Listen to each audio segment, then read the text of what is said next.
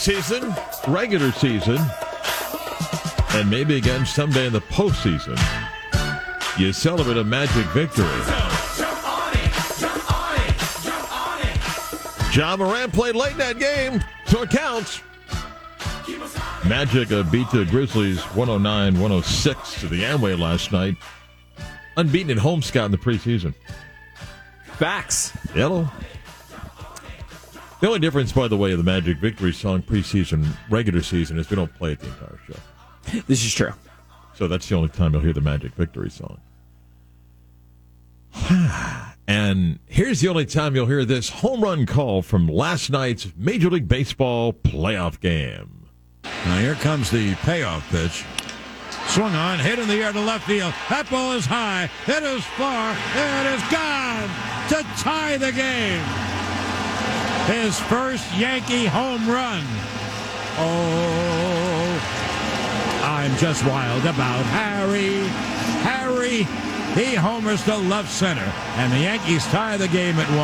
And just think about... Now here comes the payoff. Show tunes for John Sterling on Harrison Peters' home run last night. What? Huh? I got nothing. Huh? I got nothing. Nothing? I got nothing. What are you talking about? Yeah. Judy Garland? Uh-huh.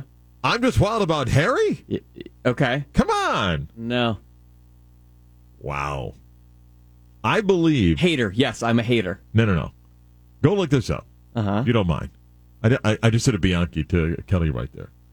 I'm just wild about Harry, which is Judy Garland. Mm-hmm. Okay? I think the song is at least 90 years old. Sterling's in his 80s. But I think the song was in the 30s. It was written in 1921, so it is... Oh, it's 101 years old. It's 101. I was wrong. It was Yeah. I mean, to be fair, it's actually... It was released in August of 1922. Okay. So it's just, 3 months...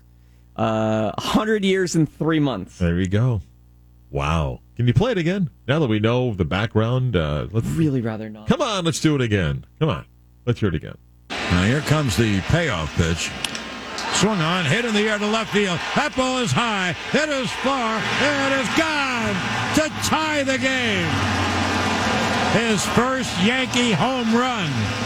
Oh, I'm just wild about Harry.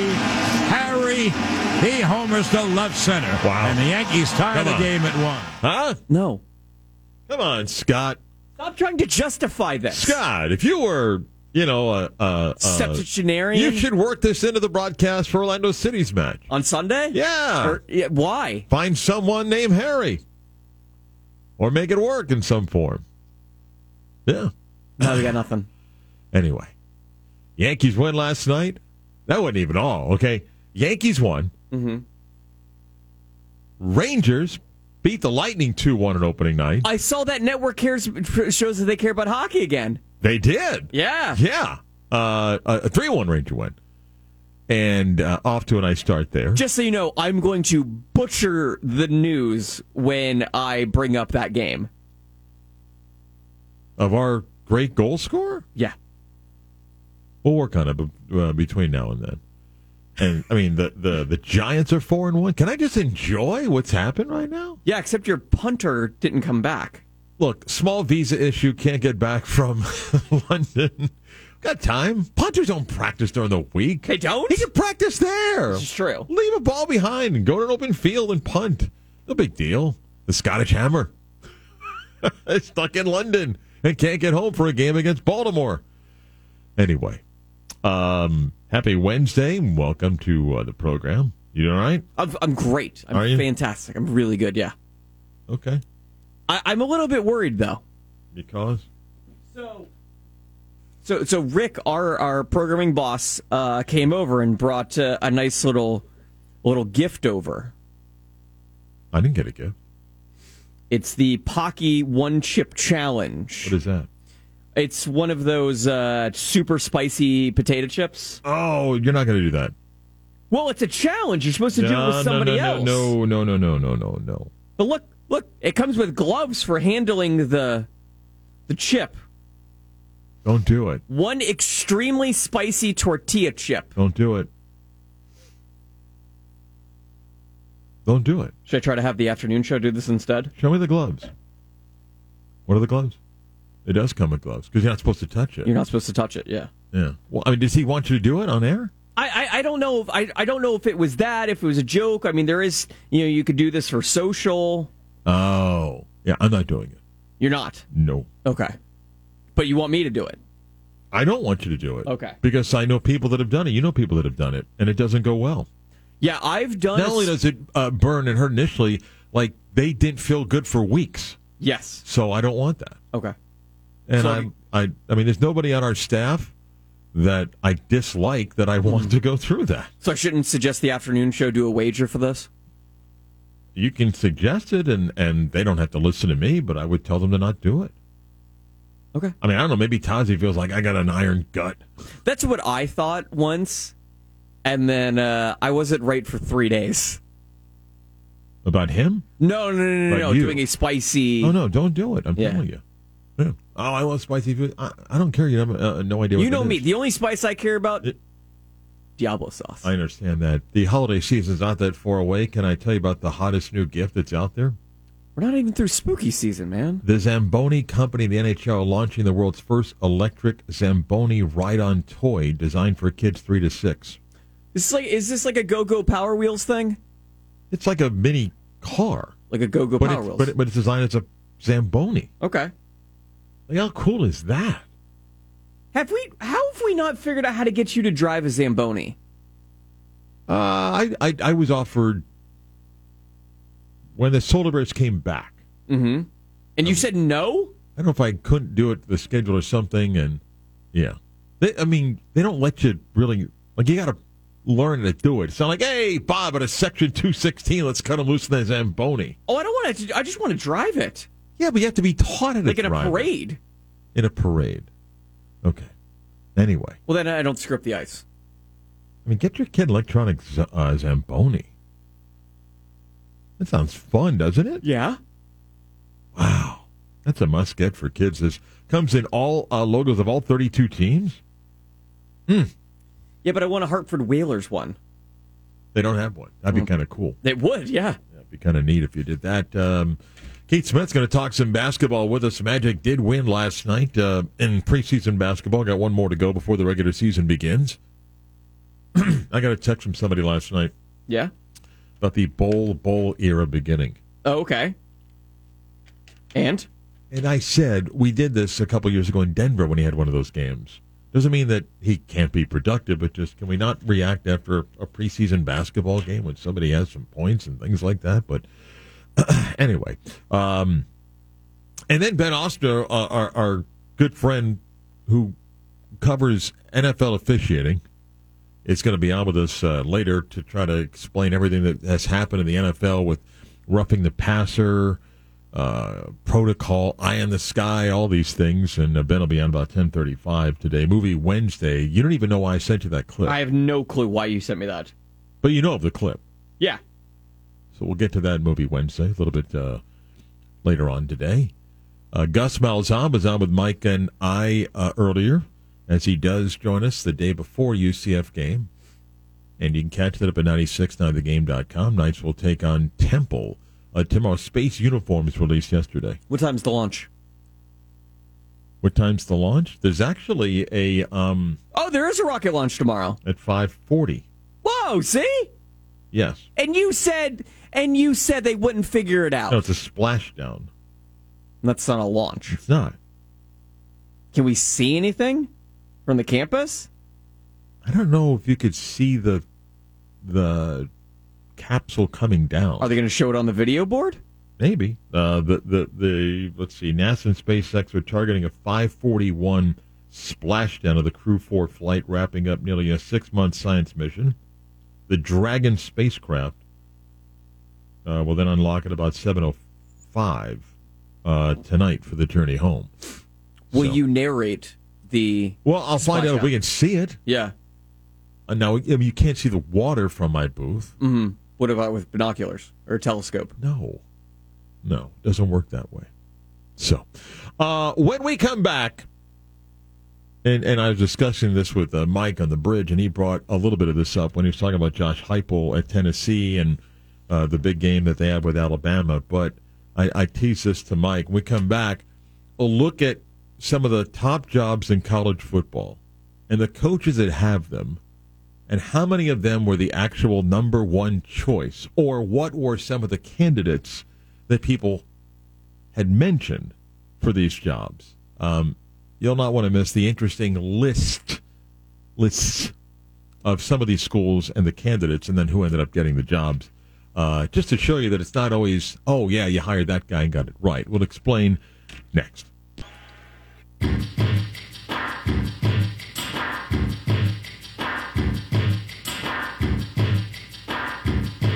Oh, it's another great Genesis song.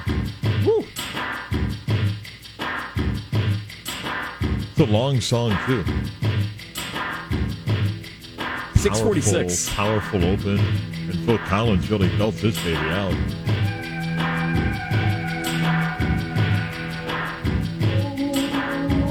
It's a good open to like a slow motion sports clip of a big game. Yeah. It's a minute-long intro. Yeah. The Beat of Sports, Mark Daniels. On this Wednesday. Brought to you by our friends at Seminole Power Sports, number one in fast fun, Reinhardt Road in Sanford, Highway 441 in Eustis, online at SeminolePowersports.com. And check them out, whatever your needs are, the water, the road, dirt, camping. You'll find it all at Seminole Power Sports and more. Tomorrow night, UCF football takes on Temple. Kick at 7. Coverage will begin at 5 o'clock. And again, if you missed Gus Malzahn, if you're a UCF fan, want to catch that interview, check it out at 969thegame.com. So I mentioned it before.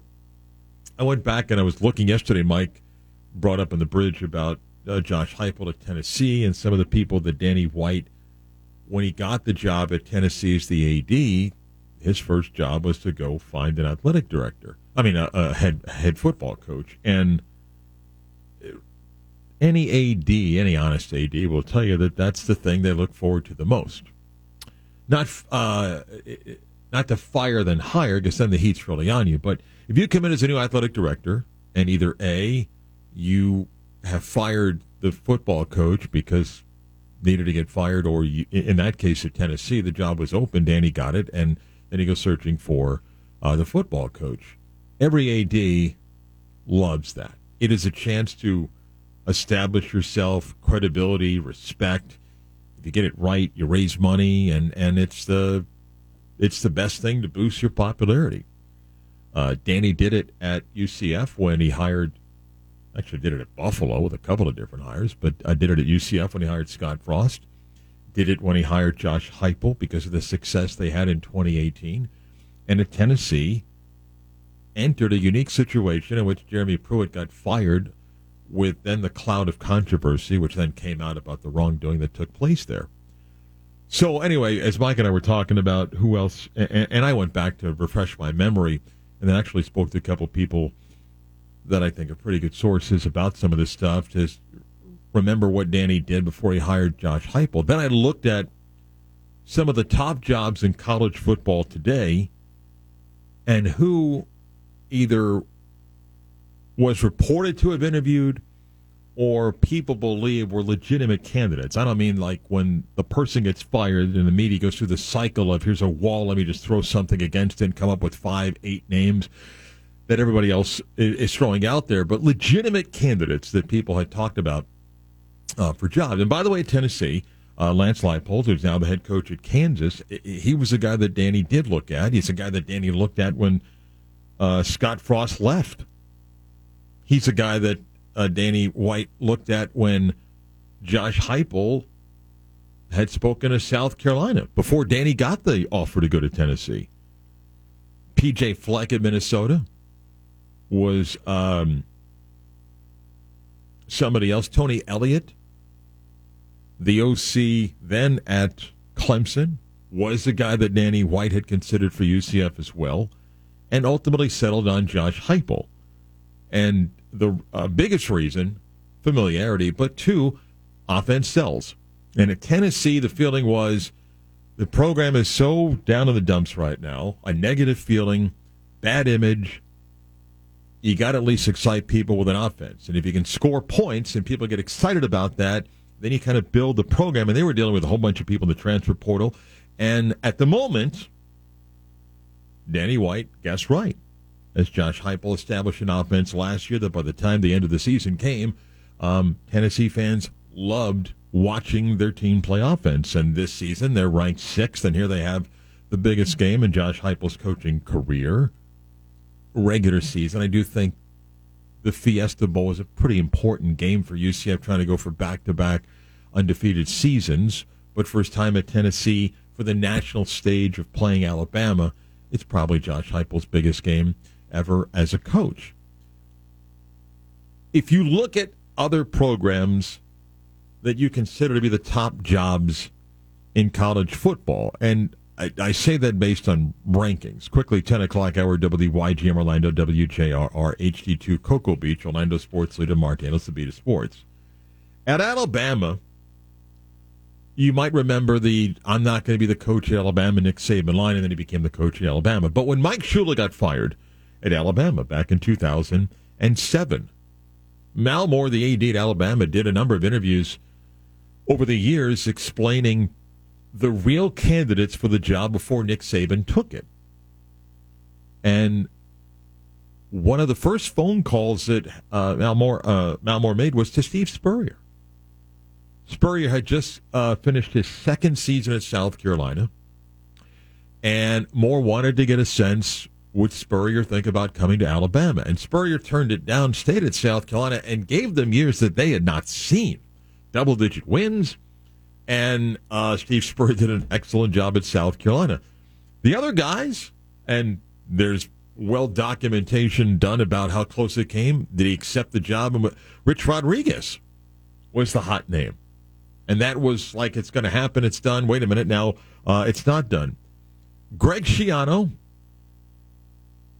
David Cutcliffe, and Nick Saban. And ultimately it was the chance for Mal Moore to meet with Nick, to meet with Nick's wife, and convince them why, and ultimately Nick chose to take the job. But maybe Nick was the top choice, but he spoke to Spurrier. He spoke to David Cutcliffe. Georgia, when Mark Richt got fired, remember, he's averaging basically 10 wins a year. He just didn't win the right games for Georgia fans, and they felt like, hey, this is enough. Kirby Smart was thought to be the most popular choice, but he wasn't the only person that Georgia looked at in 2016. The hot guy, that Tom Herman at Houston. Go get the offensive guy. Go get the guy that can bring excitement with the offense.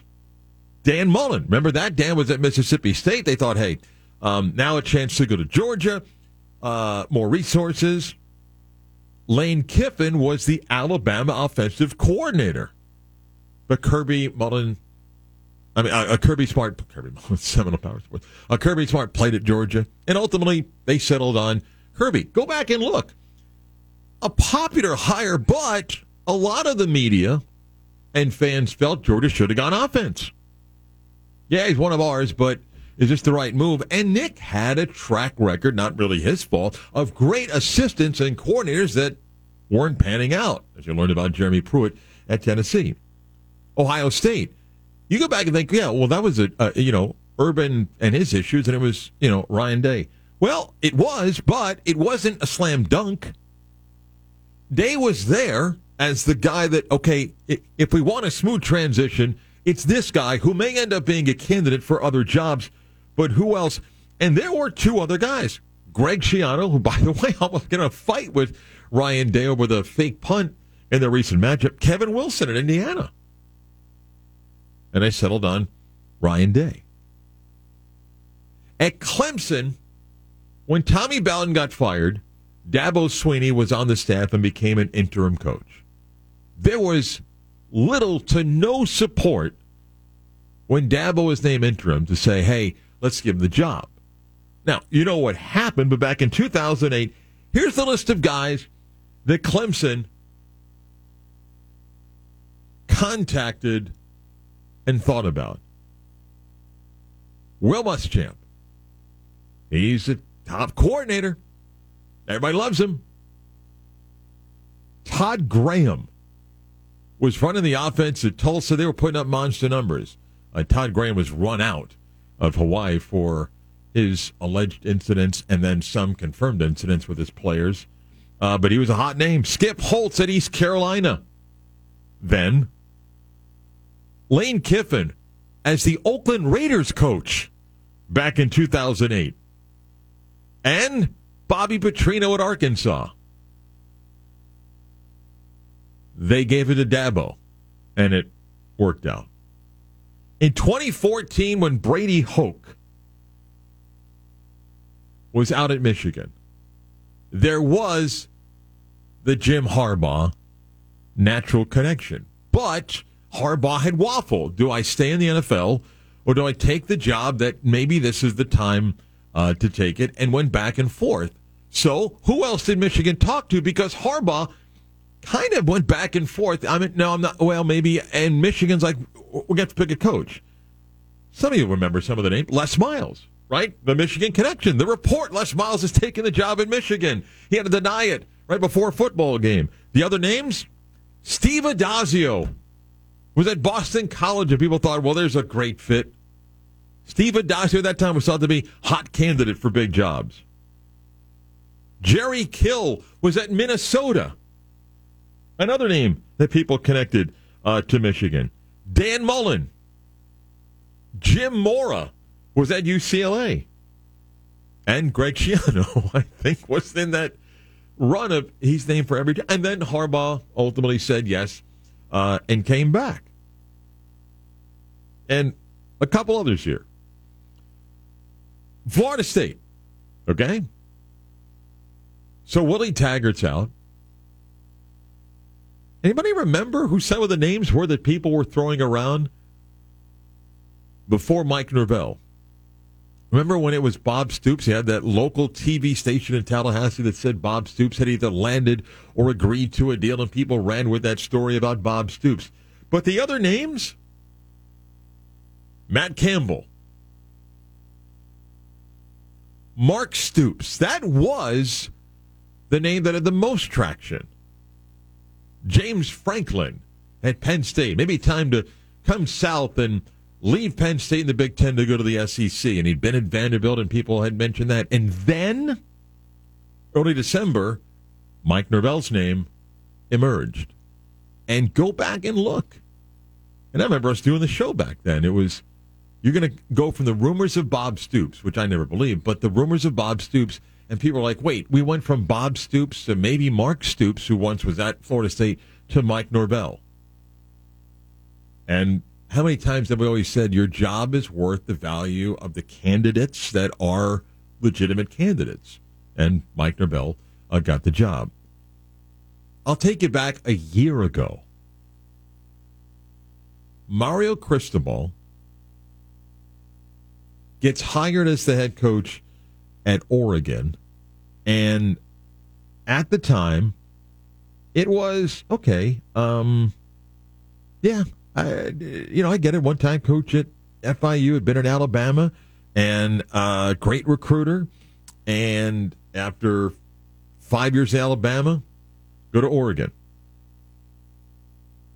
One of the rare moments that he coaches the bowl game as his first game, but then 9-4, 12-2, 4-3, 10-3. The criticism was, well, great recruiter, but what about his coaching on game day? All right, Mario's going to go take the job at Miami. Well, back the Brinks truck up. It's Oregon. It's Phil Knight, and the names started coming out. Chip Kelly. Why not bring Chip back from UCLA? Everybody's screaming about Chip Kelly going back. Luke Fickell. Makes sense, right? Look what he's done at Cincinnati. Luke Fickell's going to be the hot guy that's going to go to Oregon. Dave Aranda. Go get Dave Aranda. I mean, the job that he did at Baylor. Go get Dave Aranda. And nope, Dave Aranda staying. Okay, Justin Wilcox. Cal guy, good offense. Go get him. Remember Joe Brady? And the name that he was when he was at LSU and then went to Carolina. Now, by the way, he's in Buffalo as a quarterback coach. People thought, wait a minute, what about Joe Brady. And they hired Dan Lanning. Dan Lanning from Missouri, who never coached at Oregon, who was the defensive coordinator at Georgia, got the job as the coach at Oregon. Known as a great recruiter. And by the way, may end up being a very good coach. But the search when it starts out and where it ends up sometimes is incredible when you think about some of the names that were either legitimate candidates or the media loved to put out there. And then you go back and look, as I was looking yesterday, at some of the people that when Josh Heupel got hired at Tennessee that said, wow, swing and a miss. Danny White had a chance to make a big splash, and this is who we hired. And some of those same people this week writing about Josh Heupel, not saying, hey, I was wrong, but more like, what a great job he's done in the offense and everything. And it happens all the time. I mean, I just gave a bunch of names in all these different places, and at the time, some of these names were the it guy to go get. And sometimes it pans out, sometimes it doesn't. By the way, that Spurrier stuff at Alabama, digging through just some stuff online, and Mal Moore, the Alabama AD, did a number of interviews over the years talking about it, and he felt for a week that he really had Spurrier kind of like, But Steve felt committed to South Carolina. They gave him everything he had asked for and just felt like that would not be the right thing to do. And Spurrier has been quoted a few places going, it never really got close, but you just kind of wonder, one of those what-if games. But where it starts out and where it ends up is interesting sometimes when you look at the people that supposedly had a chance to get jobs. Orlando City Soccer has made the MLS playoffs, and this coming Sunday, they'll be in Montreal for a nice, warm, balmy Canadian night. Yes. What's the forecast called? Oh, I don't know, actually. Montreal on Sunday night. It's an 8 o'clock match? 8 o'clock match, yes. And you'll be able to hear that match with you on the call here? Yep, right on this radio station. Coverage at 7:30. Kickoff just a little bit after 8 o'clock. Okay. So catch that part of your... High of 56. Ain't going to be the high at 8 o'clock. No. Yeah. You're almost close enough to look at the hour by hour, where I'm going to guess it's probably in the mid-40s. Yeah. And maybe windy, possibly. Possibly, yeah. All right, we come back. Keith Smith covers the NBA, his weekly basketball visit, a look at the Magic's preseason win last night, and some other NBA notes, all coming up next.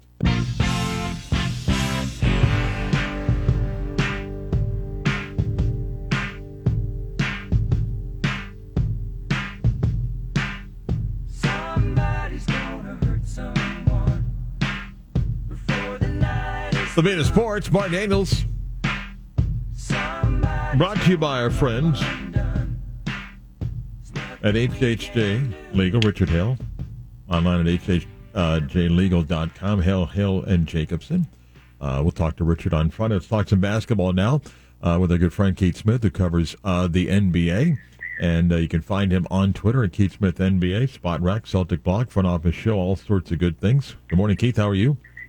I'm doing well. Thank you for having me. Don't know if we make much of the preseason basketball games. The Magic, again, trying to try different things in a preseason. A lot of people have watched and looked at their front line and rotation. And, again, you got to be careful in a preseason. Last night, Bol put up some decent numbers. And he's an interesting guy because I think he had like one of these big games a couple years ago, and people went kind of insane. He's battled some injuries. But as you take a look at what we assume to be a Magic front line without Jonathan Isaac, let's put that aside for a second. What might that look like, and how good can that be for what is realistic of the Magic this season? Yeah, I think they have a chance to really do some stuff. I think eventually, when everything kind of settles, we'll see Carter, Banchero, and Wagner, Franz Wagner, that is, be the main three starters. in the front court group, and I think Mo Bamba will be the fourth guy who will play the most minutes behind those three. And those guys all have complementary skills of each other. You've got a good mix of offense, defense, rebounding. I think Banchero's passing ability really helps open things up. And if Franz Wagner is really kind of turning into this all-around player like he looked like he was throughout the course of the summer, that's going to be huge for them. That's clearly, to me, the strength of this team right now is their front court. The guard mix, it's still largely unproven. There's a lot of injuries in that group, and the wing group is Wagner, if you want to include him in there, is really good, but then the rest of the wing group's a little bit messy, and we'll see what that comes. But right now, that front court group, that's what you should get excited about, because that's what the Magic are really building around. He is 23 years old, Wendell Carter Jr., and I don't know if this is a good comparison. I went back, I was looking at Vooch's numbers. He needed a chance to play part of the Dwight Howard deal, came here. Vooch went 13, 14, 19 points per game his first couple of years. Rebounds were about 11 or 12. Maybe a different role. Wendell Carter Jr. last year went 15 and 10.5. So when I say, are they similar in some areas, maybe that's an unfair comparison. Maybe I'm way off here. But I know last year when we talked, you liked Wendell Carter Jr., and what's the next step for him? Yeah, I think having some guys around him can make the game a little bit easier for him on the offensive end. It's going to be big. Again, Franz and Banchero, their ability to pass, I think, is going to be pretty big for helping set him up for to make shots easier for him. He's not a guy who's going to ever put the ball on the floor and trade a lot of looks for himself or anything like that. But if the guards and then those forwards can really help set him up too, that's going to be good. And I think the Magic are kind of looking for him to be steady on the boards. I think we want to see him get 10 rebounds a night, not 15 rebounds one night, 5 the max. It's really, be consistent on the glass night after night. That's what Vooch always was. You knew he was going to get his 8, 9, 10 rebounds, and you just knew that was always going to be there out of him once he was established. So I think that's where we're headed. And then the other thing I'll say, just again, as the talent improves around Carter, I think we'll see him open up his passing a little bit more, picking out shooters and cutters and those kind of things. And that's where you're going to start to see those pre-draft comps were to Al Horford for him. And I think you're going to start to see that really kind of come to light this season. Jalen Suggs, the Magic aren't putting a timetable on it because the Magic over the years have learned don't put timetables on injuries. But if it's 4 to 6 weeks, is it a big injury? Can you live with that? You never want to see anybody out, but hopefully it's 4 to 6. But what's the setback mean for him and the Magic?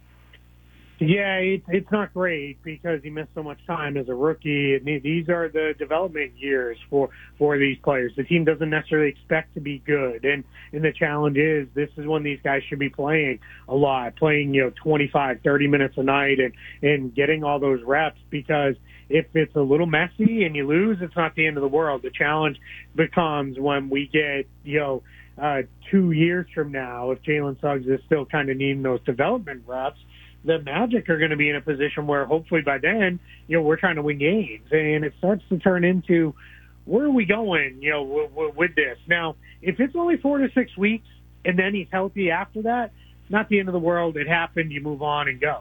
But if it's 4 to 6 weeks and then he's back for 2 months and he's out for another 4 weeks or so, that's where it starts to become a little bit of a problem because that starts to add up. And again, you're missing those developmental reps. So, let's hope that this is all it is. He's past this and he moves on, because I think Jalen Suggs was a guy right before he got hurt last year was really starting to figure some stuff out. I think the game was slowing down for him. He was adjusting the physicality, and I was really looking forward to seeing what he could do. He was already a pretty good defender. I really wanted to see, can you improve as a shooter, as a scorer, as a cutter, as a passer alongside these other players? That's what we need to see moving forward. One more Magic question, and he's the benefactor of injuries. Doesn't mean he hasn't played well, but Cole Anthony, you would have thought, man, it's going to be crowded.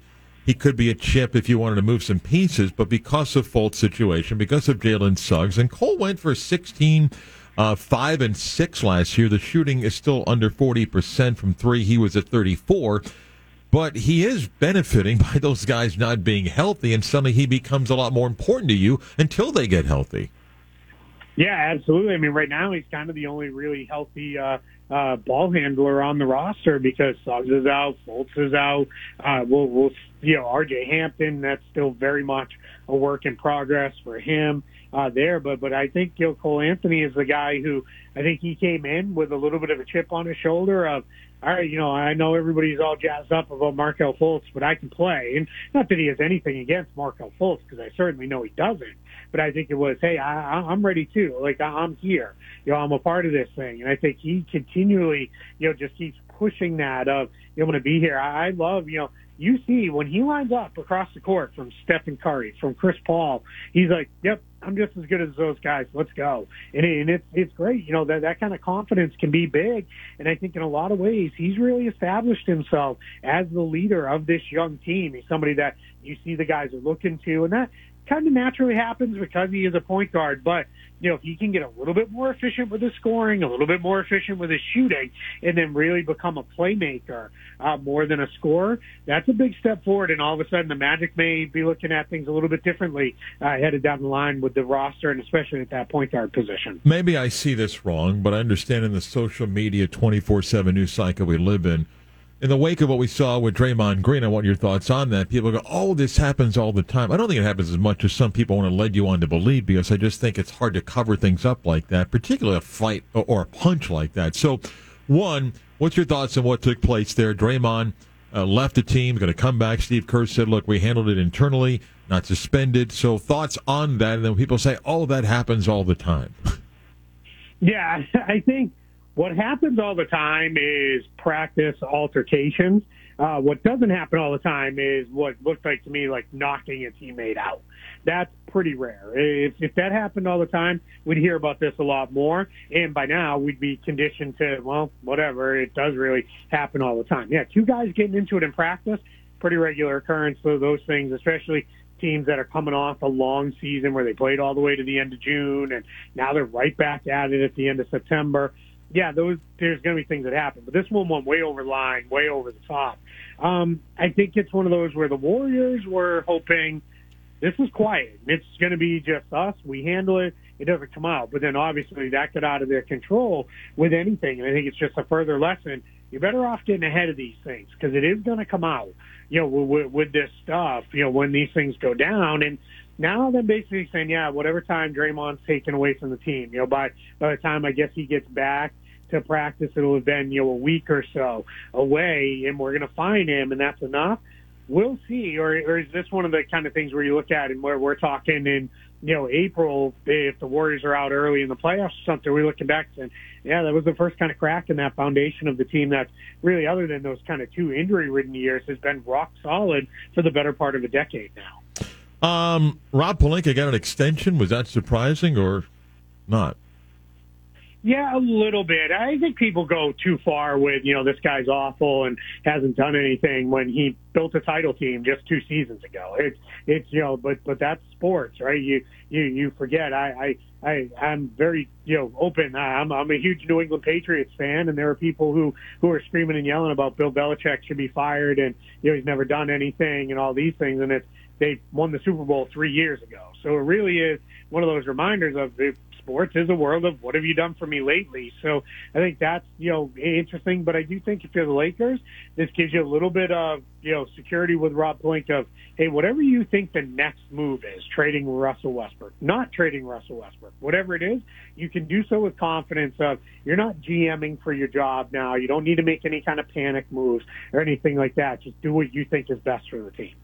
On LaMelo Ball, it looks as if it's not long-term with the ankle injury, is it? Because then you go, well, gee, should they call the Lakers? I'm like, Steve Clifford wants no part of Russell Westbrook, for crying out loud.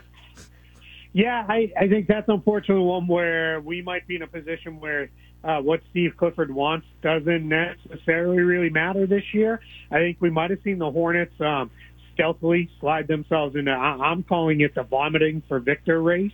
I think we might have seen them stealthily slide in there with, oh, yeah, it's a grade 2 ankle sprain. He's going to be out, not a week or two. It's probably going to be, a month or more. And I think if you're the Hornets, then what you do is you look at it and say, all right, hey, we didn't play so well those first couple months. We can start making some roster moves here and start moving some guys off the roster, and if we can get a couple picks out of the Lakers or a pick and clear up our salary long term, it doesn't really matter what Cliff wants to play Westbrook or not. Then don't play him. Put him on the bench because we're just doing a cap clearing move. We may see that. I think we're going to see some teams really gearing up to put themselves in that position to draft either Victor Wembanyama or feel pretty good if they land second at the consolation prize of Scoot Henderson. But I thought that's why he didn't want to be part of Orlando's rebuild. So now he's going to be part of a rebuild in Charlotte. I guess the paycheck helps, though, right?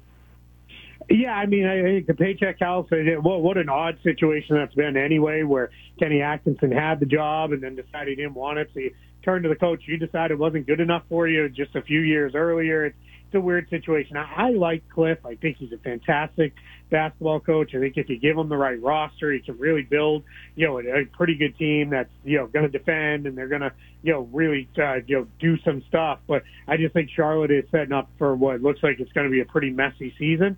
But hey, if a messy season happens and on the backside you come out with Victor Wembanyama, I think Cliff's going to be okay coaching him up over the next couple of years too. Hey, last question, and again, you got to be careful of rotations in a preseason. But outside of Paolo, if you had to guess, any other rookies that you're like, wow, they're going to set themselves up to be, off to a good start thus far? Yeah, I think there's a couple. I think Tari Eason on the Houston Rockets, he was drafted in the middle of the first round. He can really play, and they just need guys who are going to get out there and get after it defensively. So he's got a chance at being pretty good. I think Jaden Ivey's going to do some stuff for the Detroit Pistons. They're kind of a little bit like Orlando. I like to say they're about a year ahead of the Magic just because they get a year jump on the Magic of being a bad team.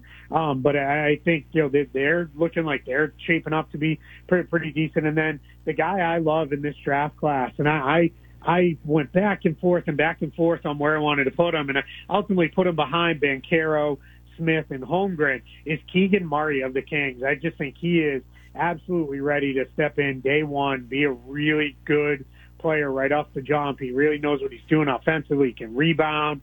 And I think, him and Harrison Barnes together give the Kings a pretty nice forward mix. That's a great guy for him to learn from as a 3-4 player. So I'm really excited. I think Paolo's the best of the bunch, but I think this rookie class has a chance to be really, really good. And there's a lot of fun guys in interesting spots where I think they're going to pop throughout the course of the year. On Twitter at Keith Smith NBA, his works at Spot Rack, Celtic Blog, Front Office Show. Click on to him on Twitter, get the links to all of his great work. Thanks, Keith. Have a good week. Appreciate it.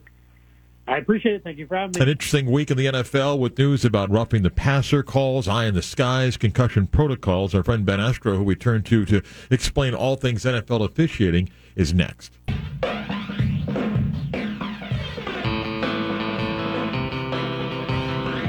The Beat of Sports, Mark Daniels on this Wednesday. The NFL's made a lot of headlines last couple of weeks, from Tua's moment against Buffalo, against the Bengals, a changing of concussion protocols, eye in the sky, roughing the passer, all that stuff. Ben Austro has been our guest when it comes to understanding NFL rules and officials, the author of the book, So You Think You Know Football. He's on Twitter at Football Zebras, where if you are really into everything that happens officiating, you can follow along throughout the Sunday. By the way, I think my favorite part of your welcome, good morning. I think my favorite part is the people that just think that they're on their couch, they know more than the guy watching the game, not realizing that they have the benefit of like 50 replays where the guy in the field has to make a call instantly, and they're arguing with you like, well, this is what I saw. Like, yeah, because you watched it 50 times. Welcome. Good morning. How are you? Good morning. Thanks, Mark. And, it does get kind of frustrating, but, how can you go up against the refs you suck chant? Let's go back and start with where all this began. Tua goes down against the Bills. Everybody sees what we see. Then there's a protocol that we're told that takes place. What did you watch in that game as the rules apply? And again, I'm not asking you to play doctor, but to go back, not go back in the game that then led to the outcry, and then we got to Thursday and what took place. Just on what we saw in those two plays in those two games, what was your reaction? Yeah, one of the things, at least from an officiating standpoint, they do try to keep the officials from playing doctor. And, you will see players that look a little wobbly, and they may misapply the fact that he's got a concussion, which is fine, and that's the way it works out. Better to be wrong than and to be overly cautious. But in this case, you had a withdrawal from the unaffiliated spotter that checks on these things and is able to radio down. And yeah, it's one of those things where you say, okay, well, we followed all of the protocol, but it still just doesn't look right. And I couldn't see them making any major changes this year. Because, right in the middle of the season is not the time to be making any wholesale revisions to the policy. I'm glad that they at least recognize that, if you're unstable to the point that, you can't walk, we're just going to play it safe and pull you out. And it just wound up happening that the Dolphins were the first team that were hit by this new policy. But, it's just one of those things you can't be overly cautious because, we're talking about lives. It's going to go on beyond this, third and fourth quarter of this game. There are people who are going to have lives shortened or have other things, and that just seems to take a lot more importance to me. Let me stick to, again, I'm not asking to play doctor, but as you point out, that's not the job of the ref. So when an eye in the sky or somebody says, yeah, I need a player, an official has no part in that. I think people sometimes don't understand that. They don't play a role in that. Am I correct, Ben? That's correct. Well, they will treat them just as any other injured player. If the officials see somebody that just isn't stable, they'll bring on the attendance, and it's a regular injury timeout. If somebody calls up from above, they will place it in a different category called a medical timeout. So there's no game implication when that happens. That's kind of the trade-off to bring this system in. So it's not a charged timeout. So if you're under 2 minutes, they just pause the game and bring the player, escort the player to the sideline, pick up where they left off. Different situation if the referee or any of the other officials see something, that becomes a regular injury timeout. So, yeah, again, you don't want officials playing doctor, but, again, they do know certain signals for concussions or any injury for that matter. And they're going to call on the attendance as soon as they see a player is in distress.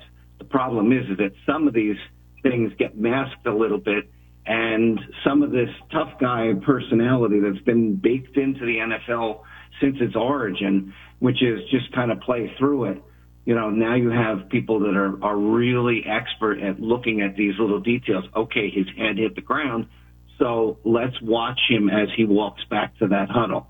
Where the officials, they have a lot of other in-between downs duties to fulfill. The ATC spotter can just focus on that single play. All right, let's get to some of the situations that we had in the past week. And all right, we got concussion protocols. We got hey, let's work on this. The PA and the league.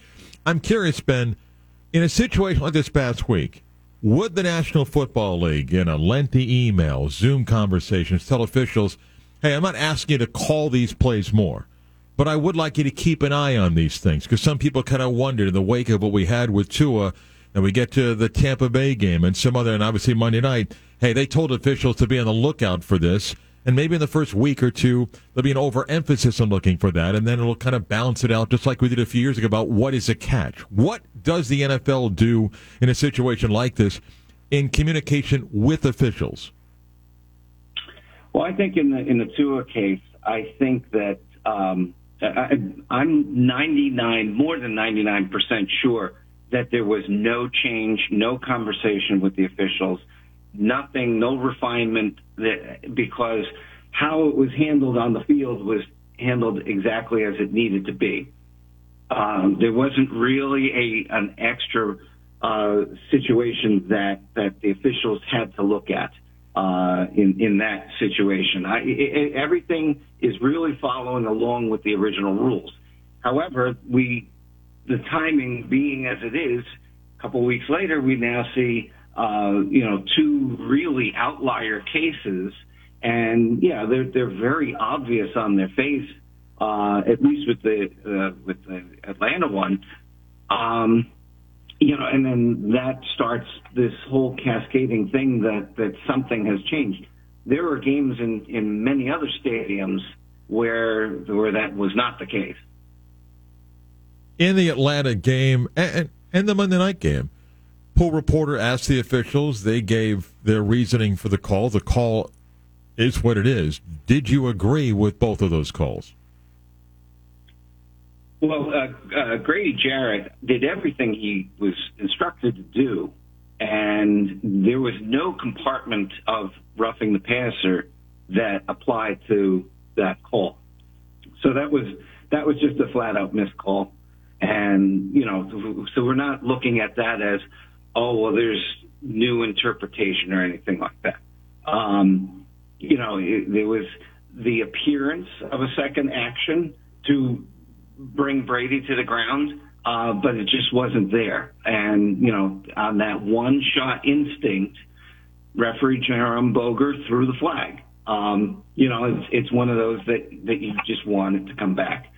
In the case of Monday night, you have an extra element added in there where you have a loose ball. And so you have Chris Jones that he did really land with full body weight on Carr. So what you still have that penalty in the back of your head, as has Derek Carr had the opportunity to protect himself from a hit. And I think that ignores the point that there's a loose ball, because at that point, not that you get an opportunity to get a clear shot in, if somebody comes barreling in and throws in a blindside hit, that has nothing to do with recovering the ball. But in this case, you have a player that is trying to recover the ball, and it's just not something that we really see any kind of play that we can draw to and say, well, this is how we handled it back then. So this is one of those situations where both can be right. You can have Carl Cheffers throw the flag and say he landed with body weight, and the passer hasn't had a chance to recover. That is correct. You can also say that the rule says if the contact is warranted by the circumstances of the play. And when there's a loose ball, all bets are off. Everybody's just scrambling to get possession of that ball. And that's the possession is the primary objective of the game. So to then say to a defender, you got to kind of not think about that. You have another thing. I really think that adds too much to the defense. Yeah, they can't get a clean shot in, but on the other hand, they do have to have the opportunity to recover that ball. When you hear somebody or people say, well, roughing the passer should be reviewable, your reaction's what? You see, that's the thing, is we could really start bogging down games with reviewable calls. And every time we have one of these cases that's an outlier, it becomes harder and harder to defend putting this under the microscope all the time. They have made some changes. They've made the umpire a little more part of the process.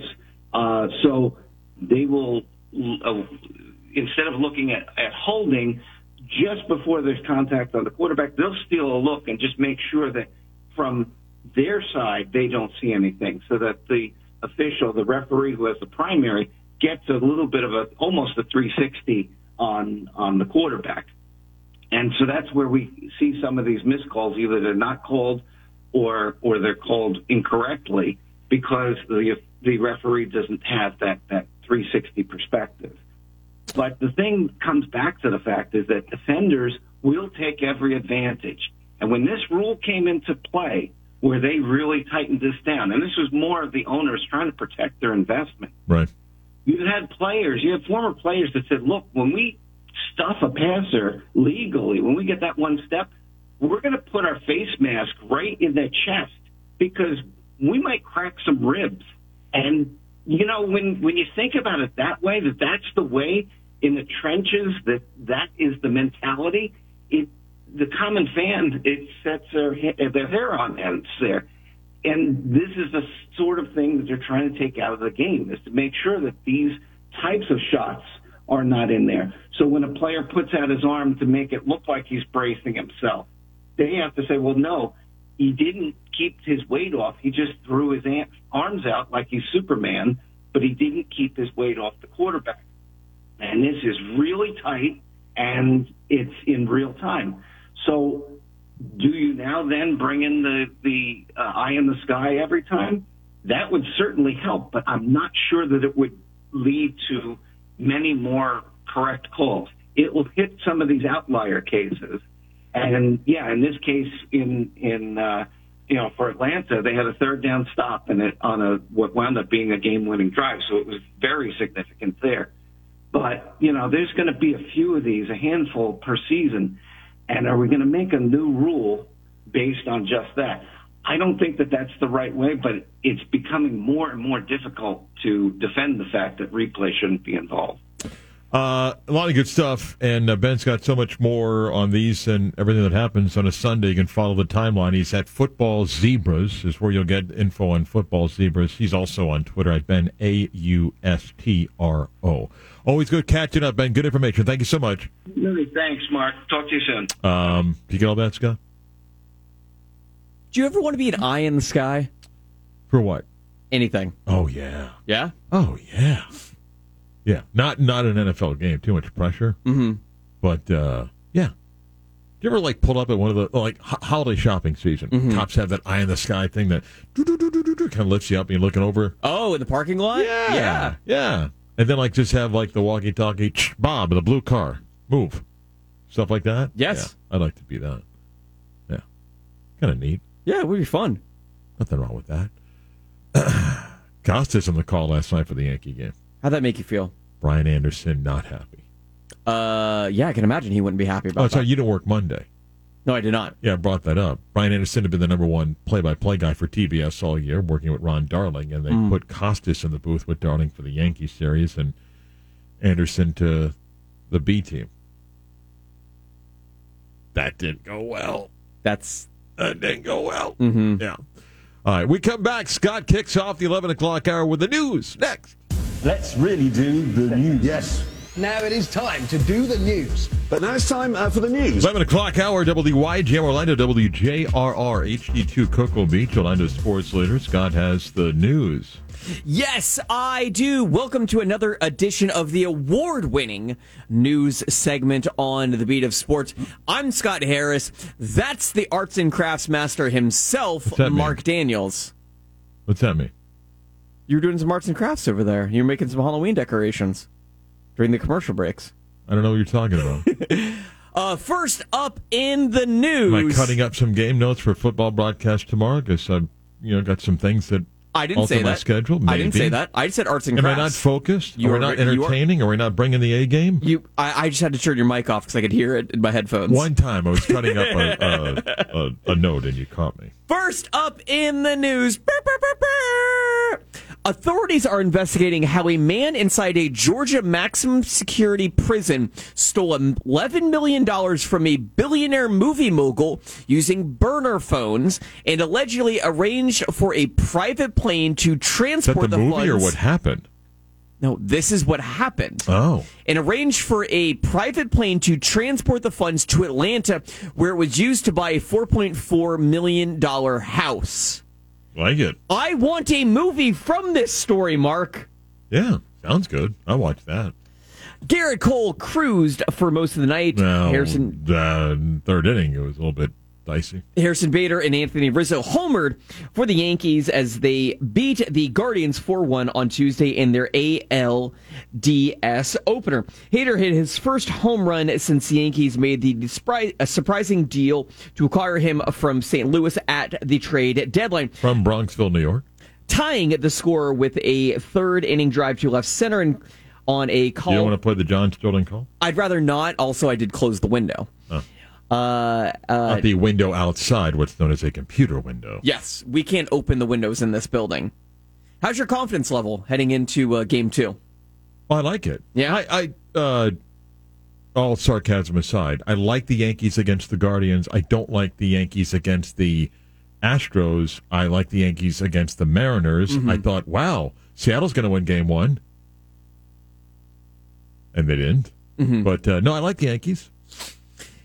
Meanwhile, the Rangers got off to the new season on a winning note with a 3-1 victory. Come on, you can do it. Over the Tampa Bay Lightning. Say it.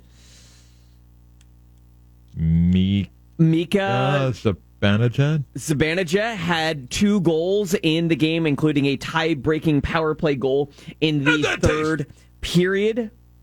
Barclay Goodrow also scored in the reigning Venezia Trophy winner Igor Shesterkin stopped 26 shots to help the Rangers start the season. That's what I said. Yeah. Yeah, your goalkeeper also had a great game. It was a good opening night. It's a good night. I mean, the Yankees won. The Rangers won. What's not to like? Did the Knicks win? Did they play yesterday? Doesn't count. Regular season's all that counts. But if they... Okay, I'm sorry, but if you knew that all 3 teams won... The Knicks played last night. But you don't know? I'm going to be honest. No, I don't. No, they didn't.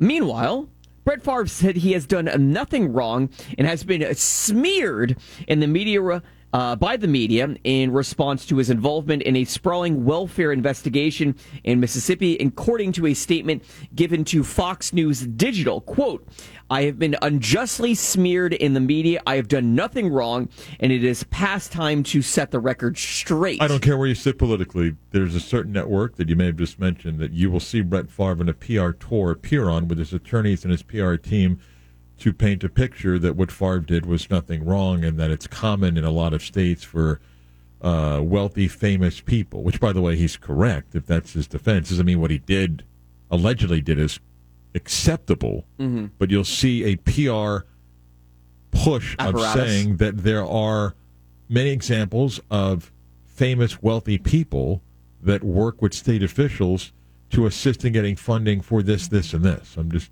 that doesn't make it okay. I'm just telling you, you're going to see that individual do a number of upcoming interviews. Meanwhile, New York Giants punter Jamie Gillen did not... By the way, I had to say something. I'm sorry. Way off the subject, okay? Yes. Did you see yesterday Maverick Carter announced that their interview on The Shop with Kanye, they're not going to air? I did not see that, no. Okay. Didn't know The Shop still existed. Okay, so Kanye does an interview with Tucker Carlson. Again, a very edited... I don't care about your politics, but it is... I don't know what sane person can watch that interview and not think that he needs help, okay? And that he believes the crap that he spews, and some of it is incredibly hateful. It was a very edited piece to present Kanye in a certain way. For whatever reason yesterday, Maverick Carter announced that the interview they did, which LeBron was not on this episode of, is not airing because he says of offensive things that Kanye mentioned. First off, this is just my opinion. You only did that because the backlash of the interview that he did with Tucker Carlson. If it was so offensive, you would have bailed and announced it weeks ago when you did the interview. To me, it sounded like you were going to do the interview because it would have gotten so much attention, but because the backlash of the Fox interview, like, hey, yeah, we decided to bail on it because it was so offensive. It didn't seem offensive when you recorded it and did post-production on it and was all set to air. This is true. Anyway, go on. Your punter is still in England. Scottish Hammer. The Scottish Hammer. That's his nickname. What's not to like about that? It's fantastic. He's having visa issues. That is why he's... Minor details. We don't play till Sunday at 1. If he lands at 10:30, let's go. Meanwhile, an understrength Spain women's team beat the U.S. women's national team 2-0 in a friendly in Pamplona on Tuesday. It was the first time the U.S. women's national team had allowed multiple goals in consecutive games since February 27th and March 2nd of 2019. It's also the weird downstretch. So this has for the women's national team. Of, some people will roll their eyes at this. This has the feeling of the end of U.S. men's international basketball dominance. Oh. Okay? Yeah. And we had to have the Redeem team. You can watch that documentary. Have you watched it? No. I'm not saying I won't, but I haven't watched it yet. This has a sense that others have caught up both on an international level, which has happened, the gap of the U.S., everybody else has shrunk. And in the wake of the struggles of the NWSL, we've seen other leagues, particularly in Europe, not just come close, but pass the NWSL. And I wonder if it's going to take next year's World Cup, Women's World Cup, where the U.S. has one of those, wait, they did what? Meaning not good. Yeah. And there'll have to be this rebirth of U.S. women's soccer in, say, the 27 Cup or other international competition, because the gap is gone. Yeah. Yeah. The NFL playing service at Tottenham Hotspur Stadium may be a hot mess in the opinion of some, but the naming rights for the venue are a hot commodity. Reported by The Athletic that Google and Tottenham are in meaningful talks. Ever had meaningful talks? Yeah, I think so. Ever have non-meaningful talks? Most of the time, yes. Yeah. Regarding the naming rights to the stadium, Google, which is the presenting sponsor, Google is the one that is in talks for the naming rights of the stadium. So they spent millions, I think it was $4 million, regarding the surface of the Giants and the Packers played on. That is not the field that Tottenham plays on. Correct. Yeah. How would you feel about Tottenham now not being Tottenham Hotspur Stadium and being Google Stadium? Oh, I don't care. Exactly. As long as they win and get points at home, you can call it whatever you want to call it. And last bit of news, Dolphins head coach Mike McDaniel told reporters today that Tua Tagovailoa is not expected to play on Sunday versus the Vikings. Skylar Thompson is now in line to start against Minnesota. The team is also bringing back Don Strock to be the backup quarterback. Is that true? I didn't see that. Be tough. I think Strock is 70. But didn't you see a Don? You saw Don. I saw a Don Strock jersey. You saw Don Strock the other day when you were grocery shopping. I saw a jersey. Somebody wore a Don Strock jersey at Publix. How do you know it wasn't actually him? I don't think Don Strock shrunk. Yeah? A foot and a half. How old do you think Don Strock is? 72. 71. You were very close. Okay. That's it on the news. Be sure to like, rate, review, and subscribe. This is a 5-star segment. Just go there and leave us a 5-star rating. It's also an award-winning segment. I don't know if you're aware of this, Mark. We won another award this past weekend. What? Radiosportsnews.net gave us the top rating for sports news segments in the country. I think you made that up. No. I think you made that up. Okay. I mean, I'm not going to check it, so... exactly. So you don't know. You don't know if it's made up or not. Yeah, I don't. Okay. Is the TV working in there? You asked me 10 minutes ago. The TV is still working right now. I'm going to need that TV later on. Not a touch screen, as I learned the other day, but the TV is working. I don't know. You touched it, and then it started working. Yeah. Okay. Back to you, Mark. All right, Scott, thank you much. Tomorrow night, UCF football. Their space game uniforms were introduced yesterday. Is it true you're wearing a spacesuit? I'm not wearing a spacesuit. It's UCF's 6th space game. And a 7 o'clock kick against Temple. And the rocket launch is? There's a rocket launch. It's a splashdown of a capsule. That'll be about 5:41, I believe, tomorrow. And our kickoff is set for 7 o'clock. Movie Wednesday next. Wow.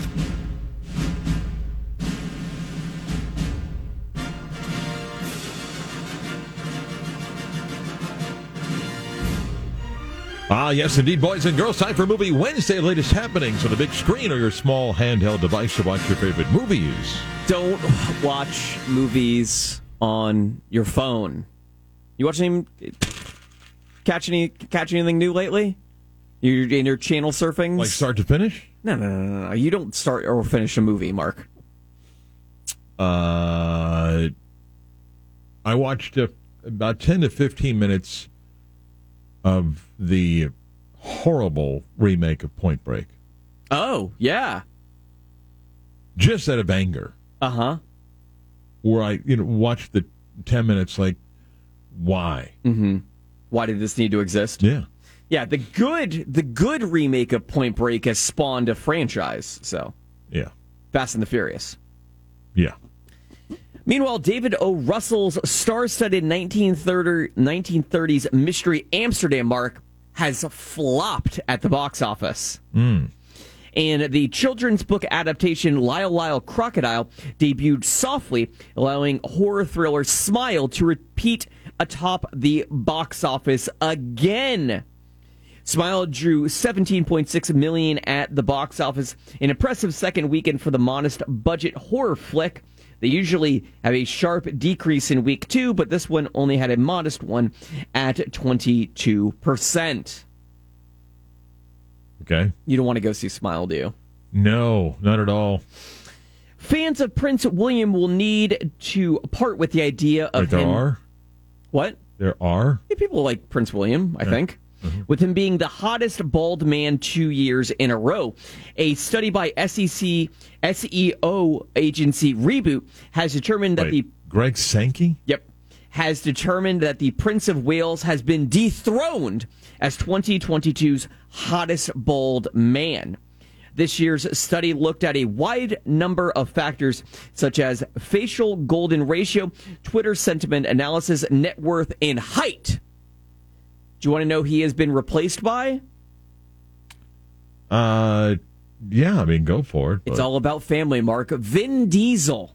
Because the Prince of Wales trophy used to be for the best team in the Eastern Conference of the NHL. I didn't know that. You didn't know that? I didn't know that, no. Oh. What was who's the Western Conference? That would have been... What's the Metro? What's the Metro one? Campbell. Okay. Campbell Trophy. Campbell Soup? Okay. I did have a moment of lapse there. Yes. Vin Diesel, number 1. Stanley Tucci, number 2. Shamar Moore, the actor, number 3. Pitbull, Mr. 305, Mr. Worldwide is number 4. And then Prince William. Do you agree with the top 5 list? I'm still going back to the Prince of Wales trophy. Yeah? Where is it? I don't Maybe know. it's with the conflict trophy of UCF The Connecticut. civil conflict, yeah. Yeah. Oh, Mark, new trailer dropped yesterday. What'd you think? I liked it. Yeah? What did we watch? A high-tech robot doll in a horror movie. What could go wrong? Oh, what now? A high-tech robot doll. Oh, boy. On Tuesday, Universal Pictures debuted the first trailer for Megan, starring Allison Williams as a roboticist for a toy company who designed a full-sized AI doll named Megan. The robot doll grows extremely protective over her grieving niece. You have an OnlyFans account? I feel very uncomfortable right now. Megan is a marvel of artificial intelligence, a lifelike doll programmed to be a child's This is a greatest... movie? Yes. I cannot wait to see this movie. Really? Mark. Yeah. Oh, God. I kind of want you to watch the trailer. What is it? Megan. M3GAN. All right.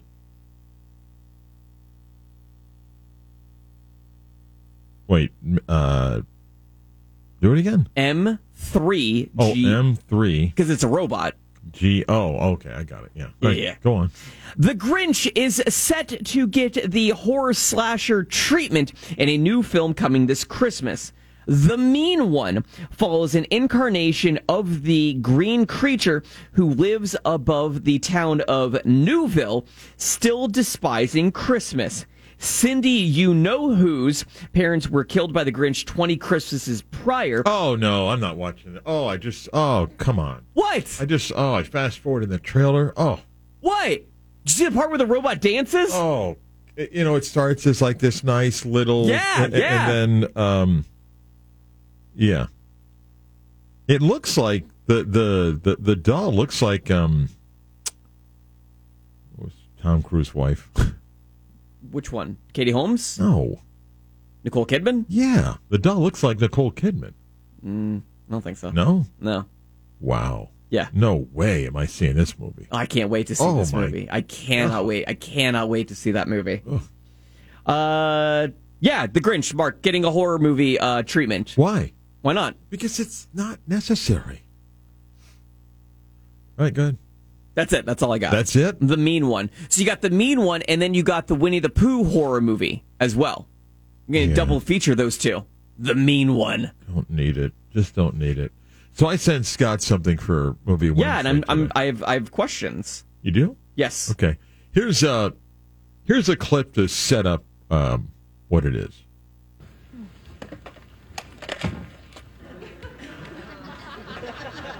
Hello, and welcome to Movie Phone. Brought to you by the New York Times and Hot 97. Coming to theaters this Friday, Kevin Bacon, Susan Sarandon. You've got to get me over that mountain!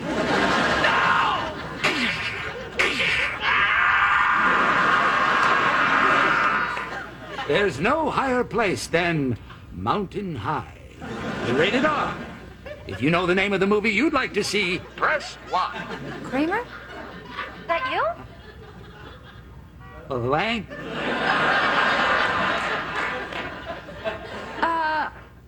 What time does Chow Fun start? I don't know. So, some of you younger folks may not realize that, or you may have seen that episode of Seinfeld, and actually Kramer does Movie Phone a couple times, does it with George as well. There was, and still is, a movie phone. And it started out with an idea of several people going back to the late 80s and was introduced in Los Angeles and New York first. And a guy named Russ Leatherman. Now, that's a guy that should be in a horror That's a film. real name. That's a great name. He was the original voice of Mr. Movie Phone. Mm-hmm. And it was an automated phone service. And it started out in New York and Los Angeles and then grew to other cities across the country. And Scott, you're not old enough to remember, but that was a big way that people learned about when movies played. Now, believe it or not, it used to be, Scott, a big deal. Mm-hmm. In the newspaper, there would be a page in the newspaper that would be the movie page, and it would have the theaters in your town, and it would show you maybe what the big release was and what times for that, and then everything else, and be okay, that's that movie theater, and then you might remember what was it used to be called the calendar section or things like that in Friday's paper, what's happening in town for the weekend, and you'd have new releases it would tell you about. And that's how people learned about movies. And then when Movie Phone came about, people would pick up a phone. And Scott, believe it or not, early on, people paid to call. They paid to learn what time a movie was on? Like you dial the number and were charged on your phone bill. Then Movie Phone came along and it was free. But people would call and then you would basically be able to press a couple of buttons, either for the movie or the theater, and then literally go through a menu of pressing buttons to learn about what time the movie was. You're like, okay, I want to go see Meatballs. Where? Pick the theater, then click another button. Movie showing at 1, 3:30, 5:45. That's how people learned about movie time. And by the way, Scott, you weren't able to make a reservation or pre-purchase your ticket. That was just to tell you what time the movie was. Movie Phone was sold to AOL in 1999, which back then AOL was like a really big deal. Yeah. For an incredible price then of $388 million. Wow. And since has gone on to become a number of different things and is still in existence today. The original concept of a Movie Phone, with several different people that have bought what once was Movie Phone. Was very, very famous and a big part. A lot of people right now listening remember they would use Movie Phone to learn where and when movies played. Did you use it? Yeah. Yeah? Of course. Huh. Movie Phone was very big, as again, in the 90s. Dial that baby up. Who wants to go to the movies? I don't know. Who's got a newspaper? No one's got a newspaper. Call Movie Phone. They called up Movie Phone. Now, it would have been great if it actually was this Kramer, like a live person's there answering and reads a script as to what a scene is like. But, yeah, can you imagine you finding out? I mean, Mr. Moviegoer, no? I wouldn't like that. I wouldn't like that at all. Yeah. I just like, boop, boop, up there it is. That's it. Tickets purchased. No. Purchased. No. That was just to learn where and when the movie was playing. Yeah. Yeah, I remember also, Scott, back then, like, what's the latest a movie will start in a theater? Let me take a look. Will you get like a 10:30 start? I have in the past. Just curious when the last showing, and maybe it's even earlier because of staffing issues. That's the thing. But that was like a really big deal. If you ever saw a movie that started after 10, like, whoa, we might be here till after midnight. At the theater I go to, 10 o'clock is the latest showing. Yeah. And, of course, there were the theaters that would do, like, midnight showings of something. Yeah, those are usually, like, horror picture show. Those are, like, the rep theaters, yeah. Right. But regular theaters, so, like, if you saw a movie that started at 10:40, like, whoa. With the previews, it might be 1 o'clock before we get out of here. By the way, I did just see that one of our rep theaters in town does a horror movie at brunch time. Little Bloody Mary, huh? Bloody Mary while you're watching a horror movie. What's not to like? I thought it's a great idea. Hang on. And it actually has a funny name to it. Uncomfortable Brunch. Wow. Okay. Sounds like it's perfect for you and your girlfriend. I won't be there. Yeah. You're invited. Thanks for the invite. You like brunch? I love brunch. Yeah. Yeah. You should do brunch at least once every 2 weeks. Come back, continue more on this Wednesday edition of the Vita Sports. Yes.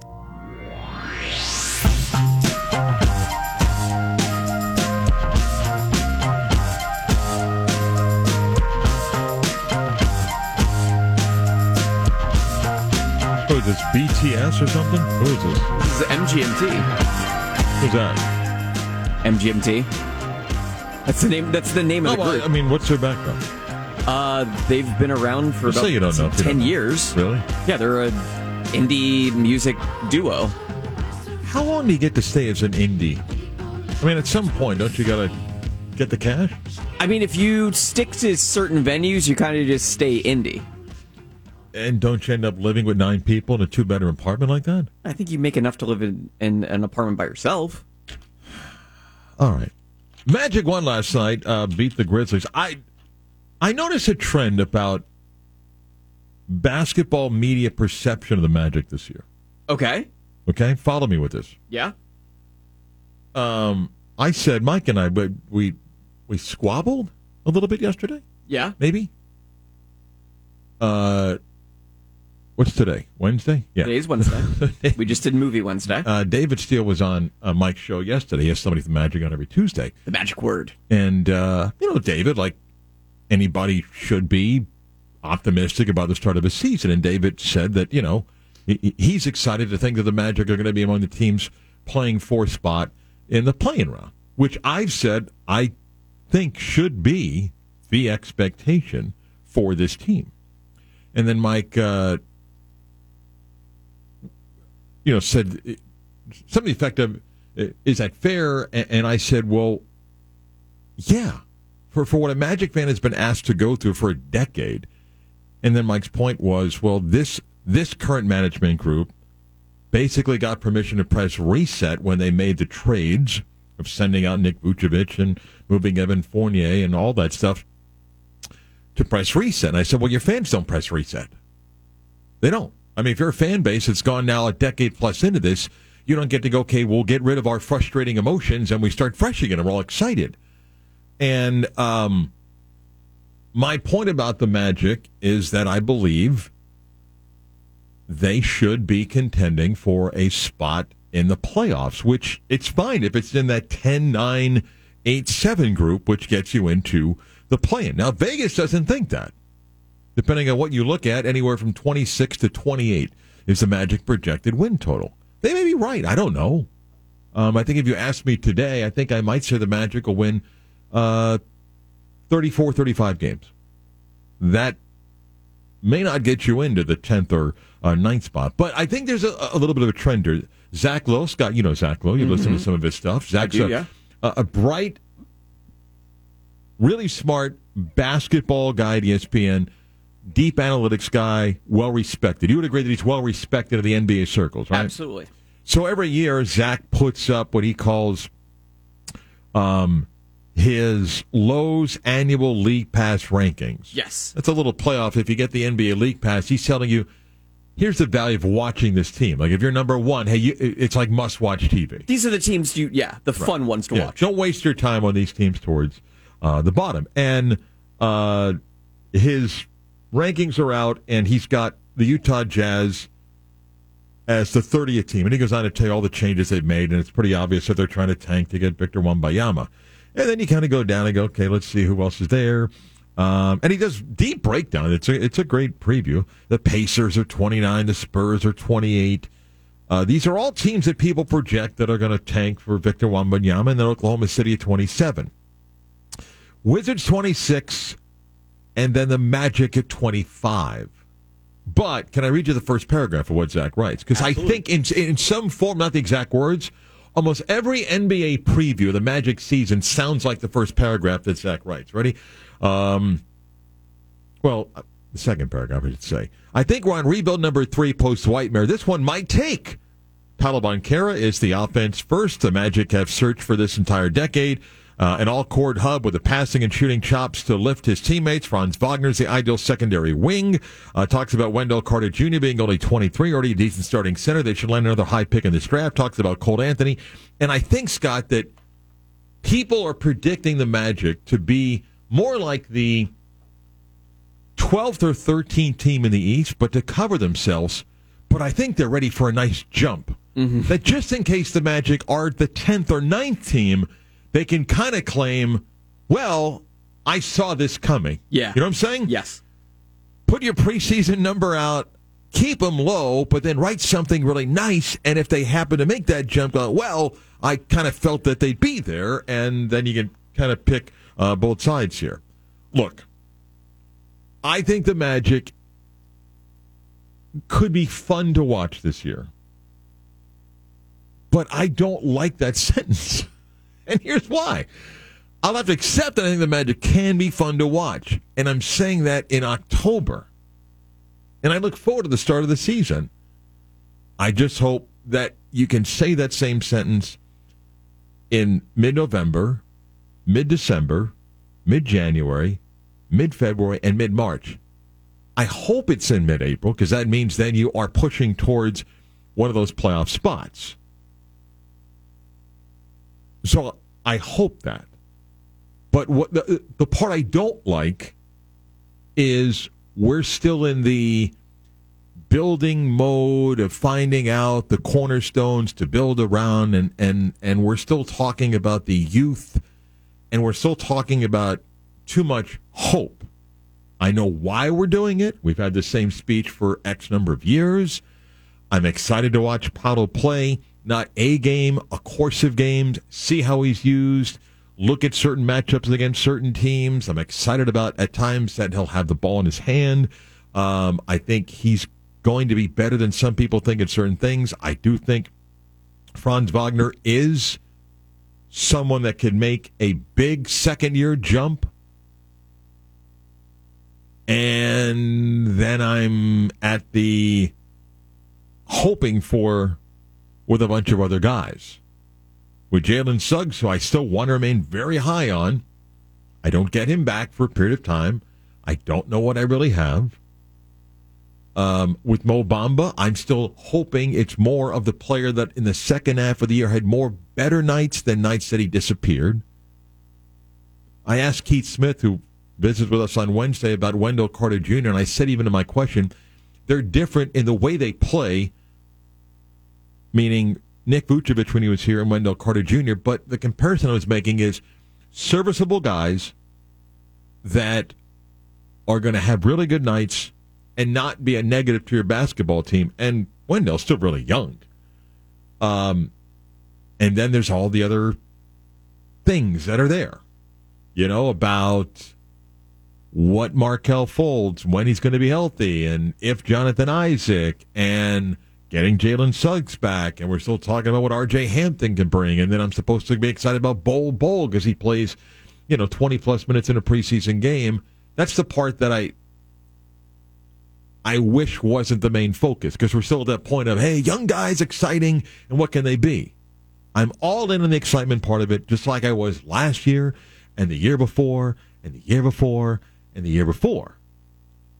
It just gets old once you reach a point where you're 27 games under 500. I don't have fun with that. I hope this team entertains us, and as you get to mid-November, December, January, they are a competitive basketball team.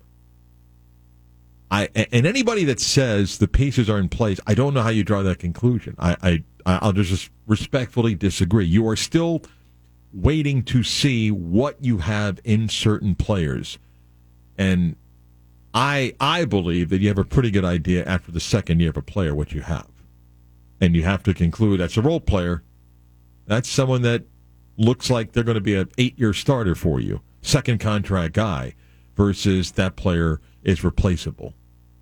And I do think the Magic still have a bunch of those guys that are like, I'm not quite sure, and he's replaceable. But I think Powell can be special. I think Franz will be special.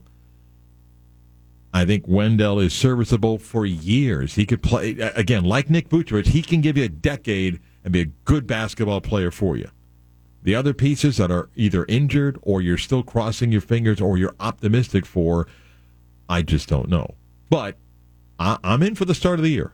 I just don't want to be in February going, well, I know they lost 9 of 11, but how about that 12-minute stretch of Chuma Okeke last night? Back to wrap it up with some notes and quotes next. Time for the latest news, gossip, trends, and off-the-wall stories. Trends. Ooh. That's the craziest thing I ever heard. More Major League Baseball playoff action today. 4 more games. Scott's a big fan of what's going on. Baseball doesn't exist right now. Come on. You know what? You think I would be doing this if the Red Sox were alive and the Yankees weren't? Yes. Right. 100%. By the way, have you ever seen a story flip more than this Davante Adams one? Davante Adams has had assault charges filed against him in the last hour. Like, I have seen from social media go from, yeah, you've got to press charges on this guy, to, what? This guy's just trying to collect money. He's just in it for the attention. Davante Adams is the real victim in this. Didn't you see the other camera angles? He knew what he was doing. In like a 3-day period. Yeah, he's been cited for assault after pushing the photographer to in the field. The citation's posted. It is an assault charge. We'll ask Richard about that. I don't know, man.